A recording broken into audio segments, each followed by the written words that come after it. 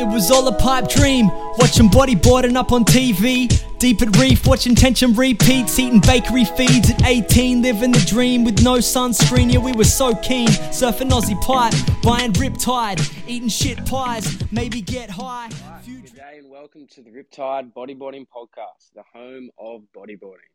Thank you for joining us on episode 3 of our verbal journaling, and I'm your host, Luke O'Connor.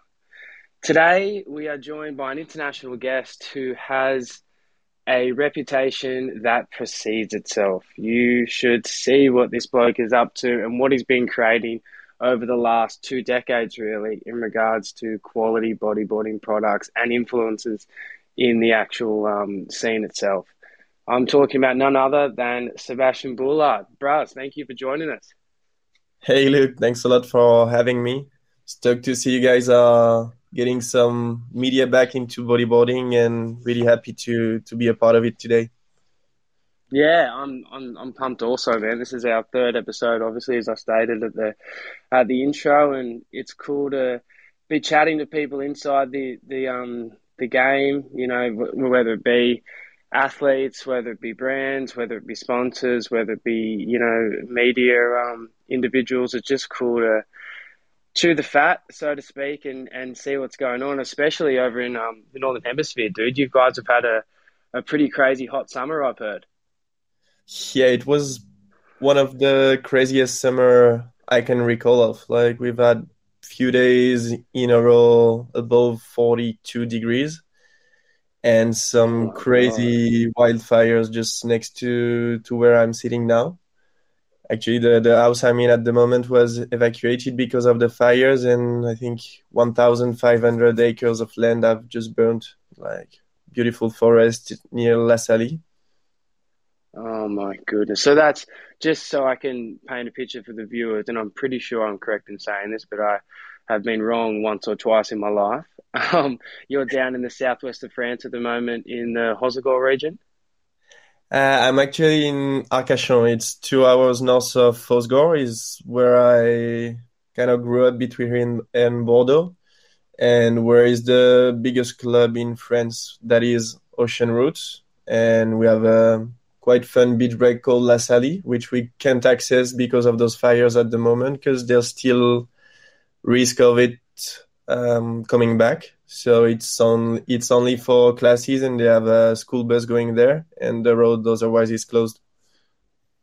Wow. So is it quite smoky and hazy? Like, has the conditions been, you know, almost hellish at the moment over in Europe? For a while, it's been quite bad, like this big cloud of smoke all around the area. Now it's more back to normal, but still there's a big risk, so they prefer to close. But actually, Hossegor was pumping last week, like really good, best and only swell of the summer so far, and the guys are making the most of it. Yeah, sick. Was that at La Gravière? Yeah, I think so, or maybe Senyos. I wasn't there actually. I'm just staying here and relaxing with family and friends at the moment. And as we cannot serve the local break, I haven't drove south. But I think it was either way, Les Cunus or La Gravière working pretty good. Yeah, epic. And you know, obviously over this summer period, like, water sports really take off over in Europe, and everyone loves spending time at the beach. How has the bodyboarding center been going along?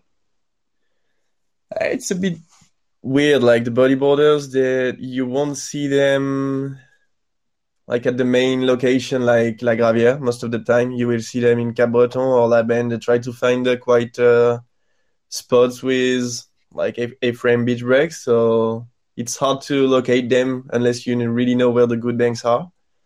Whereas you'll see all the pro surfers in La Gravière, Les Cunus all the time. So it's a bit of a different scene that it used to be in the past, where La Gravière was probably half-half back when Pierre was growing up and everything.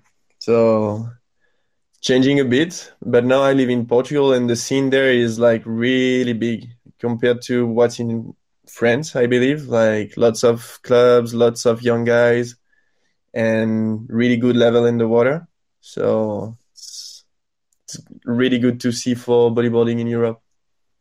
Yeah, I was lucky enough to travel over to Portugal in 2017 and 18, and I was blown away. I went over with my partner, now wife, and we were just blown away. One, by the waves, two, by the hospitality, and three, by the people. They were all so kind, all so hospitable, and just legends. I'm probably speaking about people that you know very well, Miguel Coelho and Antonio Ceballos and Pina and so many different blokes over there that just Yeah, top the three notch guys are amazing.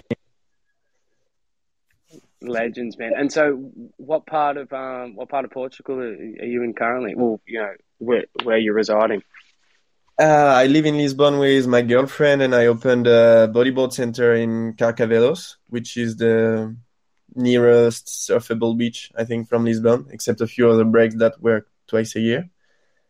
And it's can get really crowded sometimes, but it's kind of look-alike to La Gravia when the sweat is big, and it drags people from all the Lisbon area, Sintra, or all the people that surf from the city. And it's pretty near Ericeira and all the other good breaks from that we all know about. Epic. And Pierre is also residing in Portugal now and has been for quite some time. Yeah. He's on the other side of the bridge, actually, in Caparica. So they have a good wedge there, and it's kind of his local break now for, I believe, more than 10 years. It was also part of why I moved to Portugal. No worries. It's also part of why I moved to Portugal. Yeah. Oh, I'm sorry. The lag was killing us there, man. I was trying to say something. You were trying to say something. I was only going to quickly interrupt and say that is his local wedge that crazy, is it Kovo or Kovo? Yeah, it is Kova. Yeah, Kova. You can see Lisbon on the backdrop of some photo. I think Miguel Nunes, MTN took of him. It's a really beautiful place and crazy way for bodyboarding. I see when I've surfed there with the most bodyboarders I've seen in the water, like 60 or 80 and no stand-ups. Yeah, I totally agree. I was lucky enough to surf it a handful of times too. And we were over there and watching Pierre out there and Antonio and I think Hugo Pinheiro was there. So many different bodyboarders and people I'd never seen before, and the level of bodyboarding was insane, and how technical that wave can be, and how many wedges it can give you, and how many little wedges it can give you too, because it can almost be a mirage. Sometimes just sitting out there and seeing all these amazing waves go by with people on them, and you just can't get into a rhythm. And I've had good surfs out there, and I've had bad surfs out there. Yeah, same for me. It's been tough at the beginning, and I've watched Antonio a lot. He's always a standout out there, but hard for me to find the rhythm there. I think I'll have to be back more and more, because I've only surfed there like 3 or 4 times. But it's such a sick waves for bodyboarding. Wish I could film it. Yeah, and talking about your filming, I was only going over a couple of videos the other day and just, looking for some boog content to sink my teeth into, to lay back in the lounge and relax into. And I was looking through some clips, and X Decem came up, the one you filmed and edited for Pierre in 2021. It was the first clip I actually filmed and edited. So a bit of a different mission, and I think I was really ambitious with the project too. Should probably have started like a bit smaller, but I'm happy with the result anyway, and it was good to tell more about Pierre's life to all the viewers that haven't been able to see Tender. And this one was to talk more about his bodyboarding career than his actual life in general, which was the aim of Tender when you see him growing up. This one was more like the last 10 to 12 years when he was signed with Pride, when he became world champion, when he chased crazy wave around the world, and using archives of all those things. And I think it was good so that people can remember what he's been up to, because he is a big part, and he will remain a big part of bodyboarding history. So happy to have started my journey into filming and bodyboarding clips with Pierre. I think was the best possible way to start it. Oh man, you started at the top, and what a relationship you guys have developed. You can tell throughout your dealings with Pierre, and obviously his dealings with the brands and the products that you've nurtured and created. They are some of that relationship is one of the best in the world, and has produced some of the best results. Like, you've seen what Pierre's done in the last decade in bodyboarding. He's pretty much topped the charts and is one of the most stylish and aggressive and progressive and just all-round freaks of the sport. And then obviously with your branding through, you've got Pride, that started back in 1999 in Biarritz, if I'm not mistaken. Yeah, it was started by Emmanuel, who was sold the company a few years ago. He started in a small workshop, shaping his own board and selling them, until he moved to the factory in Indonesia and developed the brand more and more through the European market. And I think Pierre's signing was the signing that help the brand take off and be one of the main brands, especially after Pierre won the world title the next year. So Pierre has played a really important role in growing the brand and helping him establish what it is today. And just talking about the brand itself, what has been some of the challenges over the last 22, 23 years that it's faced to get to where it is in the bodyboarding world at this current stage? Because quite frankly, when I look around at all the different brands collectively placed together, you guys sit firmly on the top when it comes to products, team riders, and the media coverage through all your different trips and the in-house movies and series you guys have made. Like, what were the challenges that you faced and the team did in the road to getting where you are today? So I've only been working for Pride for 6 years now. I first started as an intern, and I've been hired full-time 4 years ago, if I'm correct. So I don't know exactly all the stage they faced before, but I know back then entering the Australian market was one of the most important thing for a brand to be acknowledged worldwide. So that's why they had such a big team of young guys. I don't know if you remember when they had those flashy packaging. I think there was Kate Sharp, maybe Mitch Woodland, Sam Bennett, and then Louis. I remember it very well. Let me just say, Sebastian, I was one of the first little Groms back in, I think it was 2006 or 7, so I would have been 16 or 17. And the Pride combos came out, and I just snapped them up, man. I rode them for 3 or 4 years in a row. Loved them. Loved the shape. Loved the feel of the boards. And you guys had a really cool Aussie team going. And a lot of that Aussie team was on the Movement Grom trip. That I was really into at the time. Also, they surf really fun nugs and surf fun Aussie pipe and a couple other waves. I think Supers was in there. Kate Sharp got a pretty sick one there, and I was infatuated. So I've definitely, been an observer of the journey from afar looking in. So I have to agree with you. Once you guys struck the Australian market, you took it by storm. Yeah, I think it was a really clever move in order to start becoming a worldwide brand after having become big on the European market. And then I'd say for me, the next step towards becoming one of the biggest brands was organizing those team trips. This was making few other brands were doing it, but this made a really big difference between Pride and the other brands to me. Like, I would expect those team trips to drop every year just to watch them and see Pierre, and sometimes there was Jared too, and all the other guys. Sam Bennett was amazing to watch. And that was for me a really big added value from Pride compared to all the other brands that were not really doing it. And so that's also why we've kept doing it today, because it's still part of the DNA of the brand. The riders are loving it, we are loving it, and the fans are loving it too. So we just keep doing it. Yeah, definitely keep doing it. Don't stop. I've been watching a couple of your clips lately. I really enjoyed the Peninsula one too.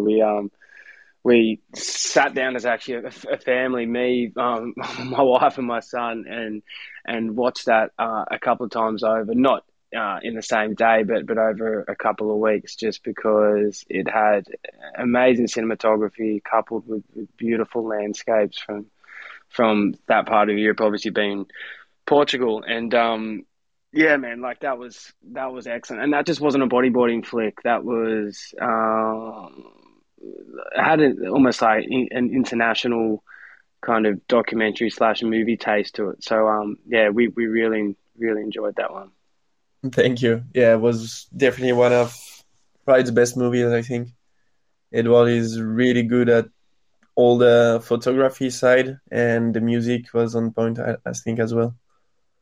Yeah, it was heaps dramatic. And seeing Isabella in there, Isabella de Souza, absolutely just going ham was also a real highlight, because obviously a lot of the past team trips, naturally, as the sport has been in its infant stages, I guess, you know, I guess compared to other sports worldwide, you've only seen a male focused, male orientated kind of, movie setup, or like a team trip setup. But now, as the women are really breaking into the market, and you can see the level of riding that Isabella's repping, it's so cool to see, and in waves of consequence, So it's definitely progressive.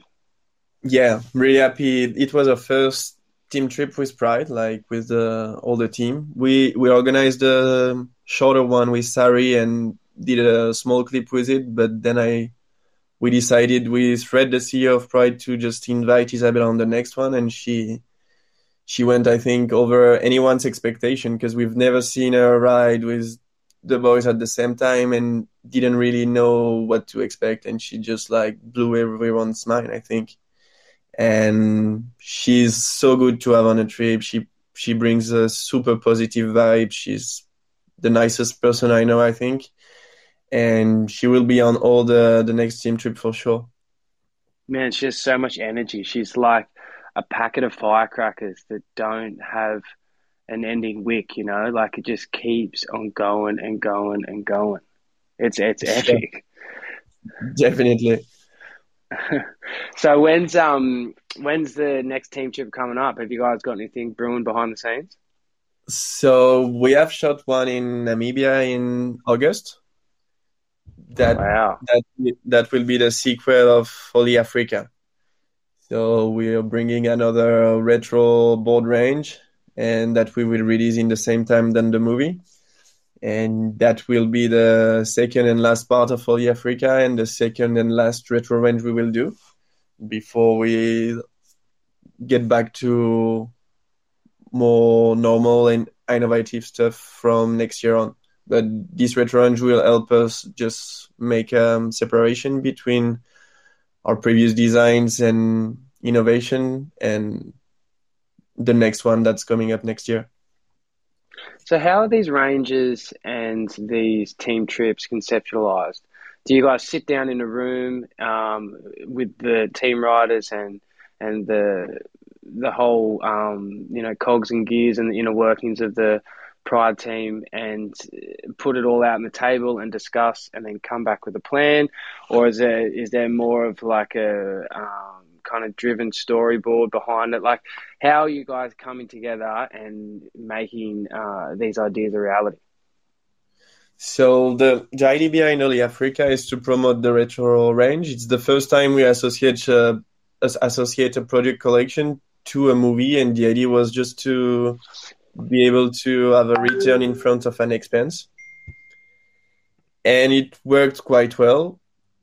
But regarding the destination and everything, we always try to plan something in advance with the riders. and depending on what we want to promote as well. Like we won't do a wetsuit team trip in Indonesia in the near future, for instance. But it never goes to according to plan. Like we want to go there, and we wanted to go to Namibia in 2021, and there hasn't been a swell in the season. This year we expected to go to Brazil, like on a really big swell, and the really big swell was during the comp, and after the comp, the 2 next week were like pretty average. So last year we ended up going to South Africa, like in the last minutes of our window, and this year we actually saw a good swell in Namibia, so we just decided to go. But yeah, it pretty much never goes according to plan. We always know which wave the riders want to surf, and there's plenty of them, so we just keep an eye out for the chart in all the destination and try to make it happen in the window, because most of them are following the World Tour. So we have basically like either way like 2 months in winter, but in winter, like Hawaii season is not the best to do a movie. It's just too crowded and super expensive for us from Europe. And then the summer season, they just have like a 1 month break between the World Tour events. So it's a pretty short window. And sometimes you just don't really get lucky. Yeah, for sure. And talking about your athletes and talking about the team you have, who are your main team riders, and what countries do they hail from? So the main international one are Pierre, Tristan, Isabella, and Louis Finnegan. Yep. So France, Brazil, South Africa, and Australia. And then we have a lot of regional team riders. In South America, Matias Diaz is the main one, and he's like keeps getting better and better, and it really is a crazy movie next year. Yeah, And man, the stuff we've seen coming out of Chile recently and the way he's been surfing, he's next gen. He's on a heater, that bloke. Yeah, and in terms of style, he's just like super clean, perfect style. And he's filming with his brother, who is really good at filming and photography. And so they're preparing a big half an hour project for next year with many locations like Mexico, Brazil, Hawaii, Chile, and probably Europe as well. And yeah, we have plenty of other ones now. At the moment, instead of getting more and more riders, we're trying to focus on the younger generation. Like Moises Silva is one of our biggest hope in Chile after Matias. He turned 20 last week, I think.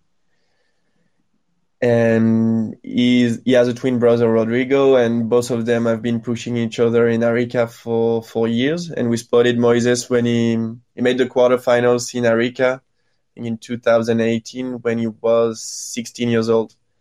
And since then, we invited him on the trips, and he never disappoints, and he keeps getting better and better.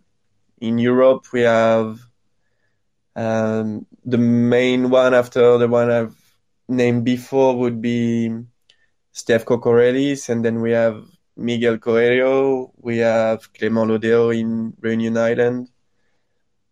Plenty of guys like brings good energy to the brand. They're rip and they have a sick style, and they're super, super nice guys. Yeah, I've got to agree. They are super nice dudes, especially the mini shout out to Miguel Coelho, the man from Portugal, the legend, the myth, the ultimate rapper. He's a true legend. He welcomed me so well, helped me out with everything he could, and I'm gonna start the journey into spearfishing with him. He sold me on it. Oh, dude, he's so talented at anything he does. Hey, like we went over there when he was into it, but over the years, the last couple of years, we've seen him really develop into it, and you can see him just like catching so much sea life, selling it off, winning competitions, obviously breath holds beyond most normal human beings. He's just a ball of energy and so much talent in it, and he can play the piano. He can play the piano so well. Yeah, we're actually supporting his new video clip where he will mix his passion for piano for spearfishing and bodyboarding. He actually played the instrumental of the video on the piano. Oh man, see, that does not surprise me at all. It's just multi-talented, multi-talented. So, So just moving on with all your other interests in the sport, man. Like obviously you do a lot of work with Pride and the Bodyboard Center and all that kind of jazz. But you have an involvement with NAPCO Global. Could you tell us a bit more about that? okay, so NAPCO Global is the owner of Pride Bodyboards. And it's also a distribution company. We distribute softboards, we distribute other bodyboard brands, and we have retail stores. So the first retail store we opened was Bodyboard Center back in maybe 8 years ago in Anglet, and then we moved to Hosgor, and then I opened a new one in Portugal this year, and also a subsidiary of NAPCO Global that will distribute our brands in Portugal, because we were a bit weak for the last few years in Portugal for some reasons, and we just want to be present on that market, which is really important to us. And so at NAPCO Global, I'm manager of the product development, marketing, and team manager. 90% of my work is for Pride, but I help also with the store marketing and websites and stuff like this. Yeah, wow. So how did NAPCO Global come about? Obviously, there was Pride at the start in the late 90s, but NAPCO Global, how did that develop? I think it was created in the late 2000s, like around 2006 or 8, by Emmanuel as well. So he just wanted to have a more diverse and bigger portfolio, so that could help the company thrive. And in addition to what Pride was doing at the time. So it was distributing other bodyboard brands, fin brands, and other stuff. And that helped the company establish as a main actor in Europe on the bodyboarding market. Yeah, wow. Excellent. That's so cool. That's so bloody cool. And just to hear the inner workings, I guess, and to see how it's all connected, because obviously in Australia we're a little bit insular. We understand and we see what's going on through social media and different interactions, but you don't really realise, just being an average bodyboarder here down in Van Diemen's Land, that there is so much more activity occurring, say, in the European market, in the South American market, even in the African market, so to speak. It just because the reason I'm bringing this up, bodyboarding doesn't seem dead here in Australia, but it's definitely kind of limping along at this current stage with a couple of daggers in its back, and it's trying to get out of the manhole in which it finds itself in. Yet you hear about all these other thriving, I guess, bodyboarding epicenters all around the world, and you just wonder what has happened here in comparison to what is happening over your way. That's why I'm so intrigued to hear how it's all going. Yeah, but like the problem you've had in Australia, I think we're kind of facing them in Europe and everywhere else in the world as well. Like the biggest stars of the sport back 10 years ago are still selling so many boards everywhere in the world that it's hard for the youth to get like good sponsorship and pro models that sell, because the customers, I believe, a lot of them are still living in the past and they want to buy the retired pros boards, and that doesn't help the market. We are trying to keep developing today to give a future to the younger guys, because the level of the young guys today is amazing, and they are not lacking any skills or whatever. They just need to develop a profile and sell boards to make their career possible. Yeah, definitely. And I guess obviously too, COVID doesn't help. The last 2 to 3 years, I guess, has been a bit of a hump in the road, and it's kind of stopped a lot of different supply chains, and has stopped international travel, and has put so many different restrictions and so many different chains and shackles, so to speak, on say world class events that would normally go ahead. I guess looking at the IBC and looking how they're bringing the competition arena back to world bodyboarding. You were only recently over in the Maldives for that comp. How was it over there, man? How was the vibe? How was the level of competition? Tell us a bit about it. I was pretty amazed by the organization, to be honest. Like, I've been to all the South American events. I've been to the event in Europe, and it was really, really good. And knowing it's their first year, I think they can pull one of the biggest events we'll see on tour. I believe the government is interested to even increase the funding. I'm not sure about that. It's nothing official, but from what I've heard on the comp site, like, everyone was super happy. The president came, the prime minister came, and the first lady unveiled the trophy, and everyone was super happy with the atmosphere. All the locals were cheering for their local athletes too. And the vibe was amazing, really. And the wave was really over my expectations too. I was expecting like a pretty average, soft left, and the big year they delivered some pretty amazing conditions for a World Tour event. Yeah, So so what was the wave like, man? Like, I only saw, you only see clips and highlights and all that kind of stuff. And I haven't had a chance to watch the comp the whole way through on the YouTube channel. But what what was describe the actual left? Because when I was looking at in some of the photos, there is that a road or a bridge going behind it or encompassing the wave? Like, how is it set up? So actually, yeah, there's the road you see at the back is a bridge going to the airport that was built recently. And on the left side of the area, they have built artificial beach. So those two things have affected the wave and make it less perfect than it used to be. I've seen footage and photos that the locals showed me from before. It was just like the most perfect left-hander with super glassy, but still is like a really good quality wave. The left, when I was there, was definitely the best. Like can start with a really good barrel, and then there's a ramp in the end. Sometimes there's a second section that makes a closeout, but you can still hit the leap or make the barrel. And the ride, there's actually two rides. One that starts from below the bridge that we've seen one afternoon was pretty wedgy, and some of the pros were getting some good ones. And then there's the right of the left. So the left is called Padang, and they call the right backdoor Padang, I think.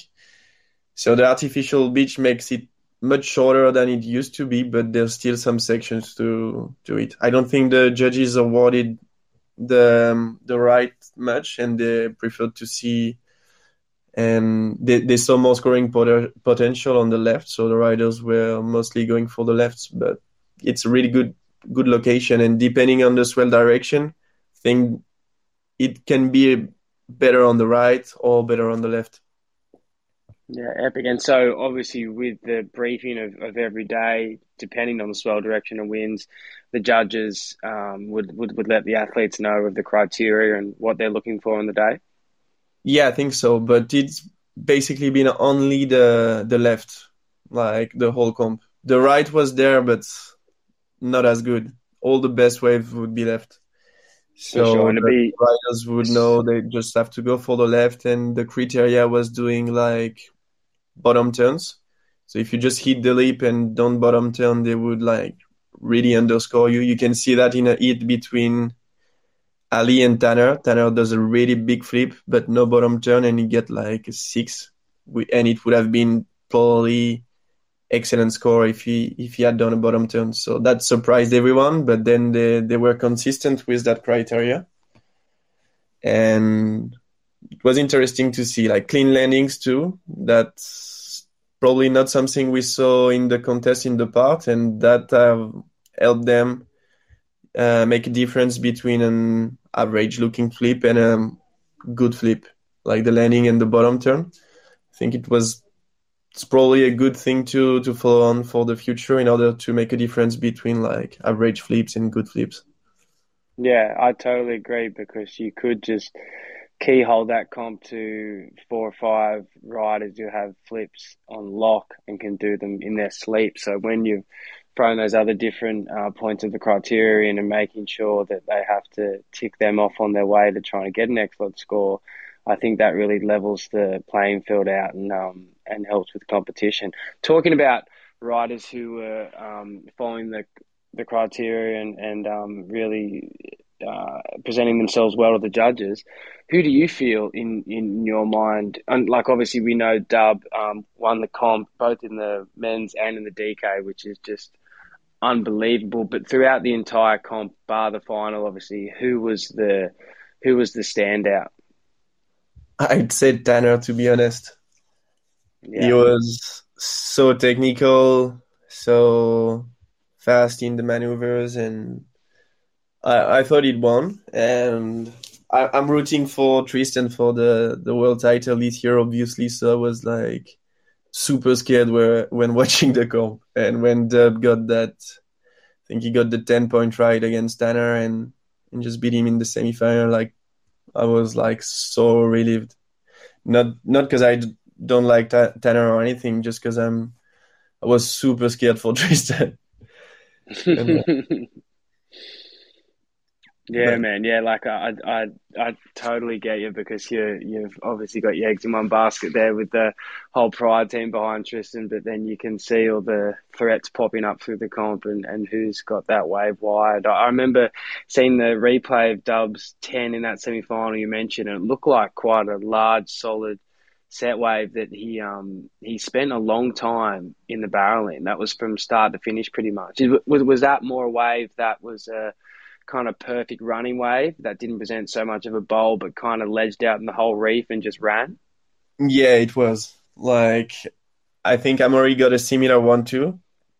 Those were the two best waves we've seen the whole event. Like, when you see the wave small, you never expected to do it like this when it's big.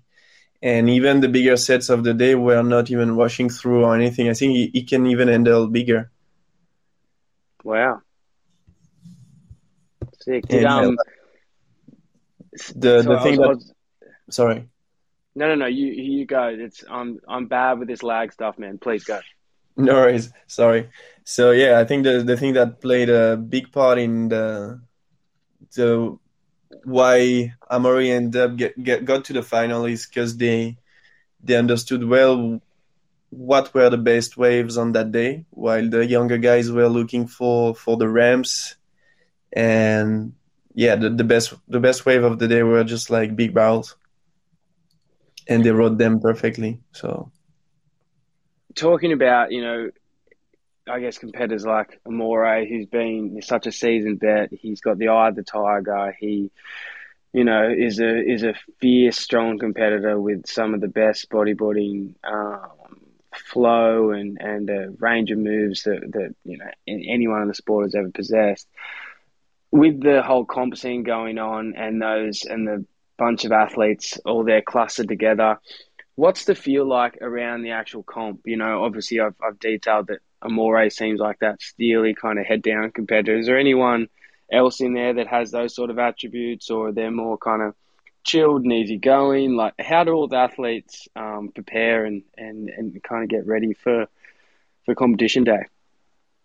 I think it really depends on the athletes you're talking about. Like, if anyone who knows Tristan knows he's on a mission. Like, he has this goal and he won't stop till he reaches them. And some other people are more laid back. Some people try to relax before a comp. I think it really depends on the competitors. For instance, Pierre now is like try to blend everything with the family life, the free surf trips and the competitions, and he doesn't. I think he used to spend probably more time focusing just on competition to become a world champion, which he will probably get back to doing in the next few years. Amaury's, I don't know him a lot personally, but he seems to be a machine.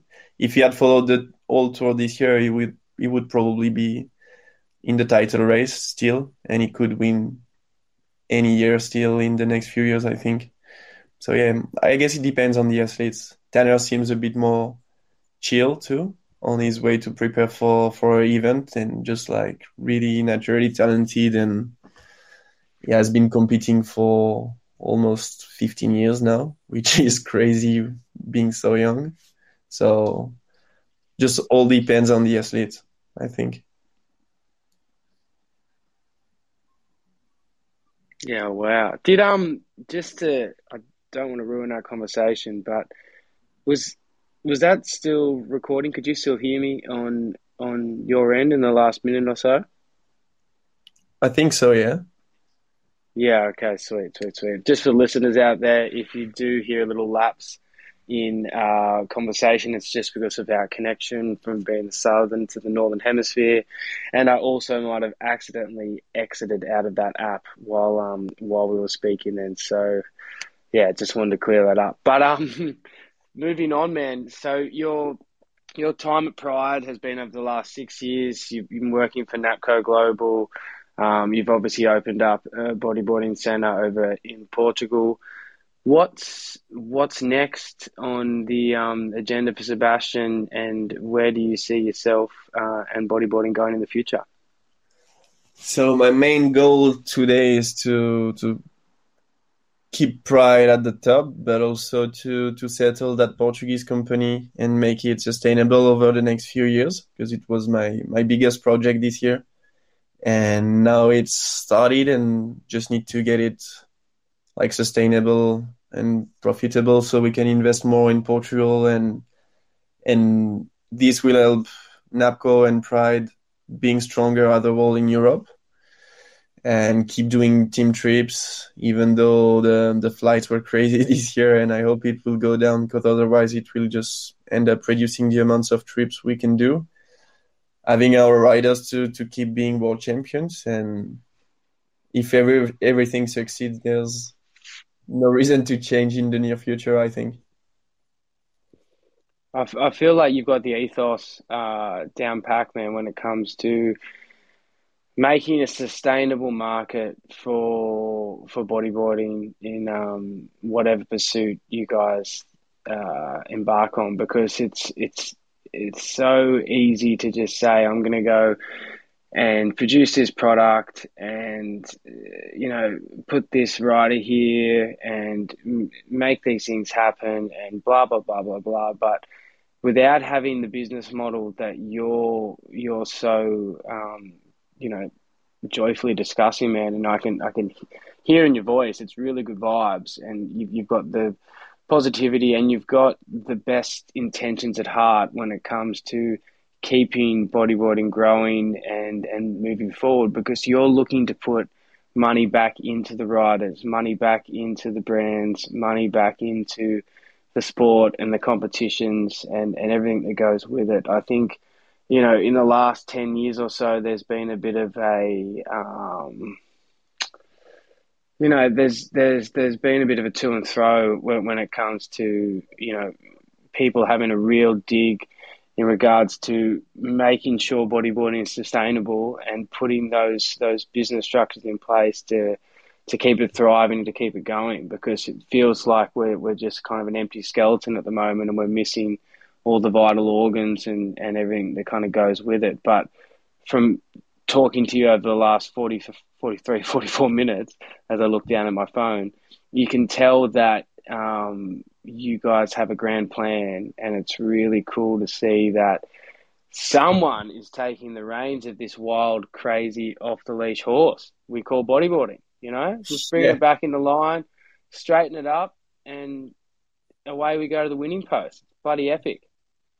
Yeah, thank you very much. That really means a lot to us, and we couldn't do it without the customers, because they got the power, and they got the power to change things. So if they like something, and if they like a new riders, they can support him by buying his stuff. That's just as easy as it's always been. It's just that the money now is just flowing towards different direction, and people who made amazing careers, and probably the best videos we've seen. But it's time for a change, I guess. For sure, man. And talking about the brands and keeping money siphoning back into the sport, and we've got a nice, healthy structure internalizing here within bodyboarding, what brands covering from flippers, leashes, wetsuits, boards, all the different hardware that, and obviously you've got a conflict of interest, you're working with certain brands, but underneath your umbrella, what are the different types of brands that could that people could buy and consume and put money back into the sport? It's hard for me to say right now because I'm a bit biased, as you said. But for instance, before I worked with Pride, Stealth was doing amazing. Like when they had Jake Stone, George Humphreys, Nick Gornall, all those videos, and I was the biggest Stealth fan and buying the Birded Lady back then. So it keeps depending on which brand has a good dynamic. Hopefully there's more than one. Like Liam Lucas at the moment, they really like the Australian distributors released the Pro model, and I think it's really clever because he's pushing it and he's got a six tide, and that's what Australian loves. So if I was Australian, young and willing to support a rider, I'd probably buy his board now, or Louis' board or George's board. Yeah, sweet. And so I guess like with the market over in Europe, what kind of wetsuits are going around? What kind of leashes? Obviously, because in Australia, like half the bodyboarders really are probably wearing surfing style wetsuits. They're either wearing, not always, but and me myself included, sometimes like it'll be the Need Essentials or the Adelio, the Rip Curl, Billabong.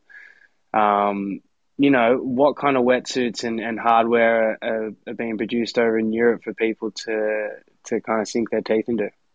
I think it's pretty much the same situation here in Europe as well. There's been so few bodyboarding brands doing wetsuit in the past that they've been used to buy either way deeply if they want a cheaper one or Rip Curl or whatever, that half of the bodyboarder at least don't wear a bodyboard brand wetsuit. But since we released the nymph wetsuit, it's been going really well, and I think we're getting more and more into the market. And the bodyboarders are also, at least some of them, pay attention and want to support it, and it's really good for us. And I've been wearing the nymph wetsuits ever since we released them, obviously. But yeah, still, as you say, in Australia, it's pretty much the same in Europe. Half of them were the surfing brands. Like, I think Deeply is probably pricing the same as Need Essential. So if you are on a lower budget, you just go with these ones. And some people who have more money to spend, they will spend 500 euros on a Rip Curl, the last E-Bomb wetsuit. And those who truly care about bodyboarding, they will buy a nymph or a Sanderson or a Guy Roll because the quality is there. The materials are great. Like, we're only using Ulex like Patagonia and priced way below, and the manufacturing process is just as good. So yeah, it is pretty much the same everywhere for this. South America is really good with bodyboarding wetsuit. They used to have Agent 18 a lot, and now nymph is really big there. Excellent, man. You were just speaking about Ulex and referring back to Patagonia. For the listeners at home, what is the Ulex composite, and why is it so good for sustainability in bodyboarding? So Ulex is natural rubber sourced for FSC, which is Forest Steward Council, or FSC forest. So they are basically managed sustainably. They are not a one species forest. They don't kill the animals. They don't put pesticides, and they don't participate into deforestation. That's the word in English. Yes, it is. Bang on.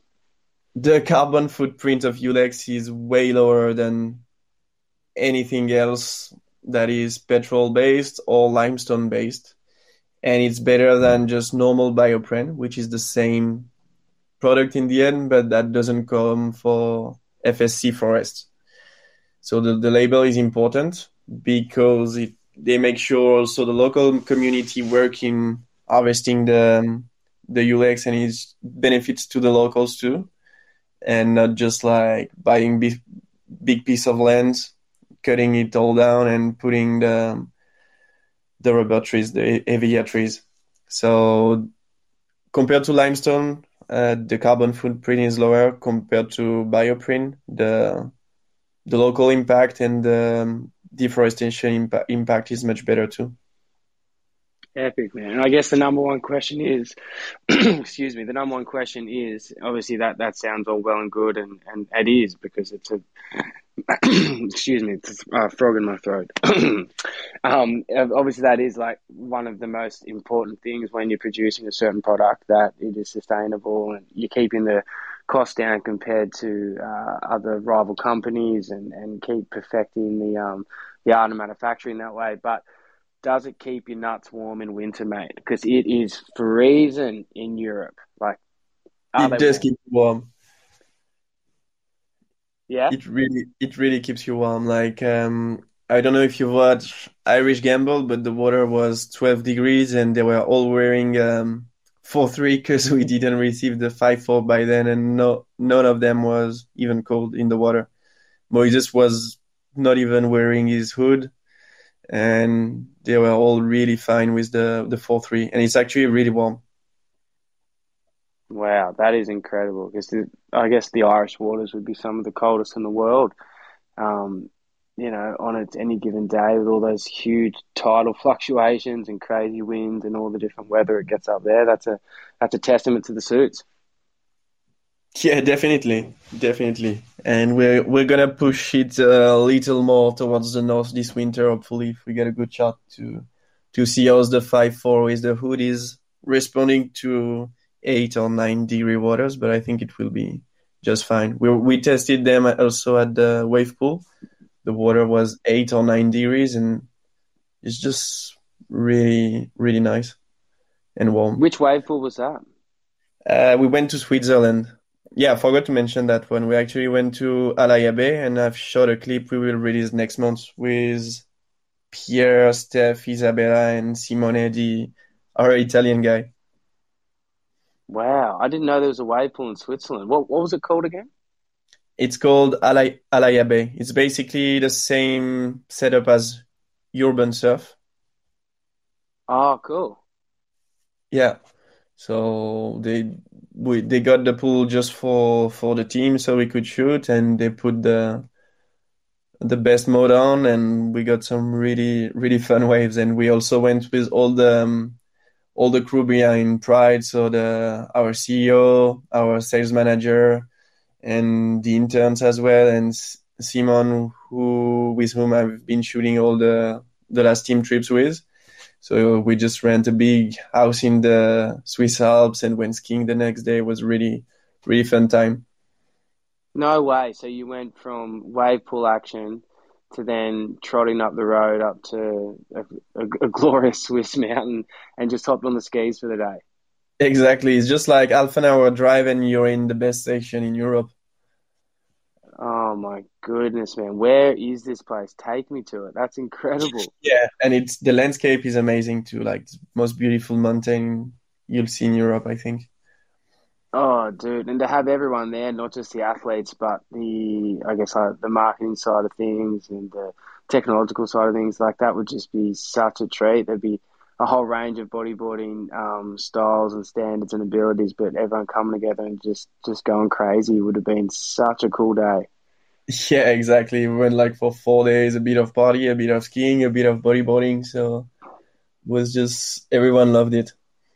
Man, you Europeans definitely know how to party for sure and stay up quite late. Were there a couple of long and weary drives back and forward on those 4 days of fun? Because I can only imagine you trying to mix partying with surfing and skiing and everything else. Like, there would have been some sore heads, I'm sure.